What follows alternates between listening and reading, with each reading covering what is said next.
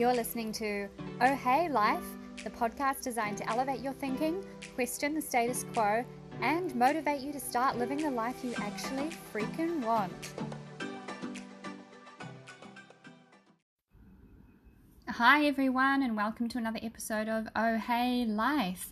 Today is Friday the 3rd of April, and we had, for the first time since the podcast launch on January the 17th, a 1 week break. And the reason I chose to do that is I have a typically blunt delivery style when it comes to the advice that I'm dishing out, and that's just not really appropriate for what everyone around the world's going through at the moment with this pandemic. So I thought we'll take 1 week off and then we'll start fresh for April and change the tone a little bit to help be a little bit more supportive to everyone during this difficult time. We do need to be mindful of what people are going through at the moment and be sensitive to that as well. Some of us, our lives are not looking terribly different under the pandemic, or some of us, we may be okay, but we may have loved ones or people that we know in some way, shape or form who have been deeply affected. So we do need to remain sensitive to that, but we are also going to keep the tone of things positive. So don't expect to hear any doom and gloom from me unless it's really necessary. So we'll move things right along. And today my topic of discussion is productivity at home. Now, from what I understand, and please correct me if I'm wrong, there are now over 2 billion people around the world who are in some kind of imposed lockdown from the government of the country that they're living in. Now, that includes where I live in New Zealand, but for me, being at home is somewhat normal because I run my businesses from home, I record this podcast from home, but for a lot of people, being at home is really different. That's where I wanted to, or why rather, I wanted to touch on productivity at home today, because it's something that I'm hugely experienced in. So for those of you who find being at home during the week a little bit different to your normal work day, today's episode is going to be a great one for you to pick up some tips to ensure that you remain productive throughout the lockdown period. My number one, first and foremost tip is to schedule your days and weeks in a way that reflects your priorities and ensure that it contains some routine. Now, for lockdown, you want to try and keep your routine as normal as possible, or if you don't have a routine, use the lockdown as an opportunity to consider what you might want yours to look like. In any case, stick to it. Make sure you stick to the routine and remember that it should reflect your priorities. Those are 3 really key words. This will of course look different depending on whether you're working from home, if you're on leave from work, or if you've lost your job. And that last one, I'm not going to go into that too much because that circumstance in itself puts you in a very different position to people who are either working from home or on leave. And there's quite a different mentality around that. So I'm not going to go into that today, but I may do in a future episode, in ways that you can, I suppose, cope with being in that position and look to move forward. But getting back to the tips, if you're working from home, a basic framework for your routine could include, for example, a set time that you get up, a set time that you start work, set times for your breaks, making sure that your workday itself is planned, again, harking back to making sure it reflects your priorities, and setting a time that you're going to stop. It, of course, should also include the other things that are most important to you each day. So that could be time with your partner, your spouse, your family, your kids, obviously. It could be exercise, it could be studying, anything like that you need to include. Playing your musical instrument, things like that. My routine prior to lockdown, I stress, looks something like this. So normally I get up and I go straight to the gym. I then grab anything that I might need from the supermarket if I need to, and come home and start work by 8:30. So depending on what workout I'm doing, I'll get up anywhere between 5:30 and 6:30, and also depending on what time I went to bed the night before and things like that. Then I have my breakfast and my coffee while I look at my schedule for the day on my computer, and I get stuck into my work. So I always get up and stretch regularly throughout the day and make sure I move, but I generally work through sort of a morning tea break when I have a snack and a drink, and through lunch as well, although sometimes at lunch usually at lunch I'll check my social messages, read some news and things like that. But for the remainder of the day, I work, and then I try to finish up work by about 6 p.m. so that I can do other things in the evening, which at the end of the day for me are often work related, but it's less deep work that doesn't require as much mental energy. So that's a typical day for me.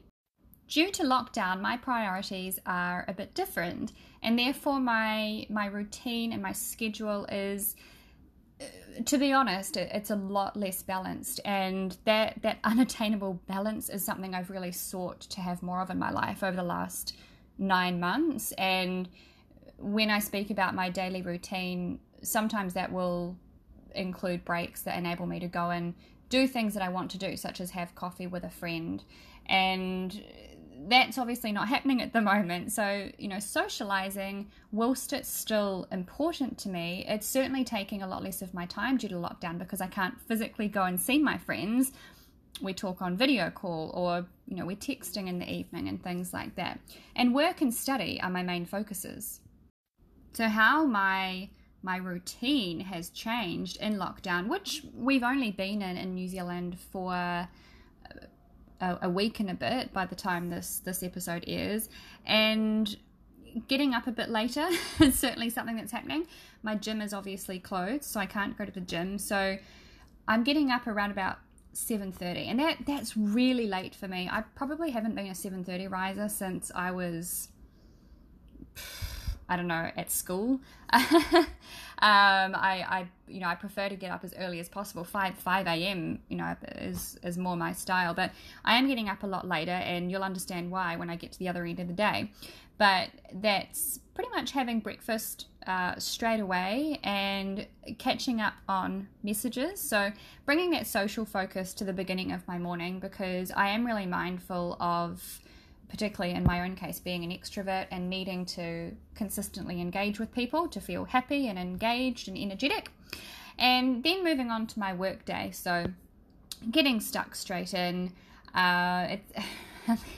My work, I'm very fortunate. So for those of you who don't know, I'm a management consultant, and typically my work is either helping businesses become more profitable, or to grow, or to solve a complex problem. And the latter is very clearly the focus for the majority of businesses at the moment, because they're faced with this huge curveball that they've never had to deal with before. And so my work, if anything, is busier at the moment. So I'm allocating more time to that throughout my day accordingly. I'm still taking regular breaks. I'm still taking it easy on myself. I am maintaining social contact throughout the day. But for me at the moment, my work looks like big chunks of time doing work for clients. So that means making sure I take a good lunch break to let my brain rest when I've been looking at spreadsheets and things like that all day. And then making sure I take a dinner break, which I've kind of started doing at 7 p.m. because where I live in the centre of Auckland City, everyone goes out onto the apartment balconies and starts clapping and cheering for all the essential workers out there. So that tends to be where I take my evening break, and then at 8 o'clock I start working again until about midnight or 1 a.m. So you can see why I've adjusted my routine to get up a little bit later in the morning. I of course make sure that I schedule a workout. I'm not working out every day at the moment. That's just because I don't necessarily feel like it, and I'm okay with that. I'm taking a little bit of a step back from the gym, which my body could probably do with. So that's what my lockdown routine is looking like. It's changed a little bit to cater for my changing priorities, but ultimately the routine is there and I'm sticking to it. Now back to you guys. If you're on leave, your routine should still apply. So by all means, take the opportunity to have a bit of a holiday where you just lax out, or, set days of the week that are holiday days, so to speak. And especially if you haven't had a holiday for a long time, then, as I say, by all means, take it. But having said that, wouldn't it be a great feeling to go back to work knowing how much you accomplished in your downtime? Sticking to a routine or maintaining good habits is a struggle for a lot of people in the best of times, but when you have one or when you have them, you realize how conducive they are to productivity and getting results, and that makes it so much easier to keep going. And that brings me to my next point.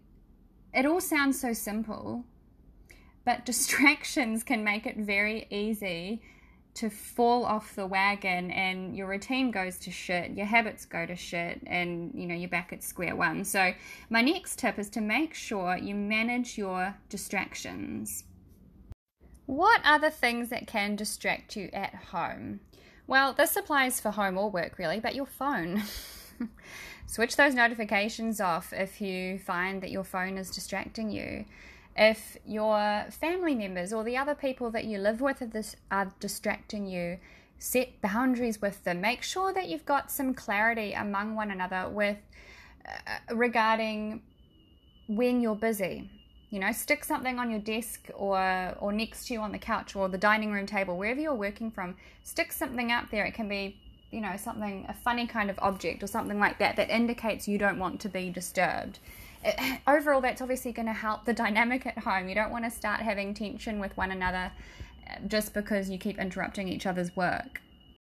Your own thoughts can be a distraction in themselves, and they're obviously triggered by the things around you or the messages that are pinging through from your phone or the things that someone's talking about in the background or in the next room. And this is actually a huge issue for me, becoming distracted by my own thoughts. Not that many people would think it, but I'm fundamentally not a very conscientious person, and yes, that will blow some people away. I'm left-handed and super creative, and I'm energetic and spontaneous and imaginative. However, I am extremely disciplined. In fact, to the extent that one of my friends always says she wishes she could bottle my discipline and sell it and she'd become very, very wealthy. But the way to get around that, and the way that I get around it, is to set up systems that force you to be conscientious, and then use your discipline, which is a skill that can be honed, by the way, to enforce them. I, for example, religiously plan everything that I do for other people. You can probably gather that from the way that I describe, scheduling your day in a way that reflects your priorities. I make sure that I religiously plan any other commitments that I have for other people, and that's very, very simple. I also have an ideas car park. So I use a computer program and an app on my phone, and I have an ideas car park within that I can note down any thoughts that come into my head that are irrelevant. It could be a reminder to get back to a friend who's messaged me. It could be to return a phone call. It could be to do with some business idea I have, or it could be a podcast episode idea. Anything that's irrelevant to what I'm working on at that very moment in time, but that I want to review later. And then I have, within my systems, I have time each week that I look at that ideas car park and obviously address anything that needs to be addressed. So set time in your routine to be distracted, and that's a really good way to improve how conscientious you are when you're at home. My last tip is, it's a phrase really, stay connected, stay sane. So don't just think about your own connectedness, but that of your colleagues, for example, in light of the lockdown. Some of them might be by themselves, and they'll probably really appreciate a call for something that you just need a quick response on, rather than yet another fucking email that says, I hope you are well and staying safe. In normal circumstances, staying connected with people when you are at home, for an extended period, it's good for you. But at the moment, just consider the fact that this is good for everyone.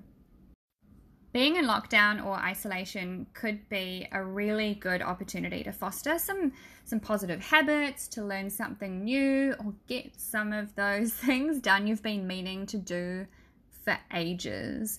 Regardless of your situation, I hope you're doing okay and can take away some tips from today's episode that'll serve you well throughout what we're going through now, but not just now, also when life starts to return to normal. And if you're a new listener, you may want to catch up on some old episodes during the lockdown, so be sure to have an explore around there. Reach out to me if you want some one-on-one advice. I'd love to help. Otherwise, I'll be back next week with another one. I'm Lani Fogelberg, and until then, take care and keep smiling.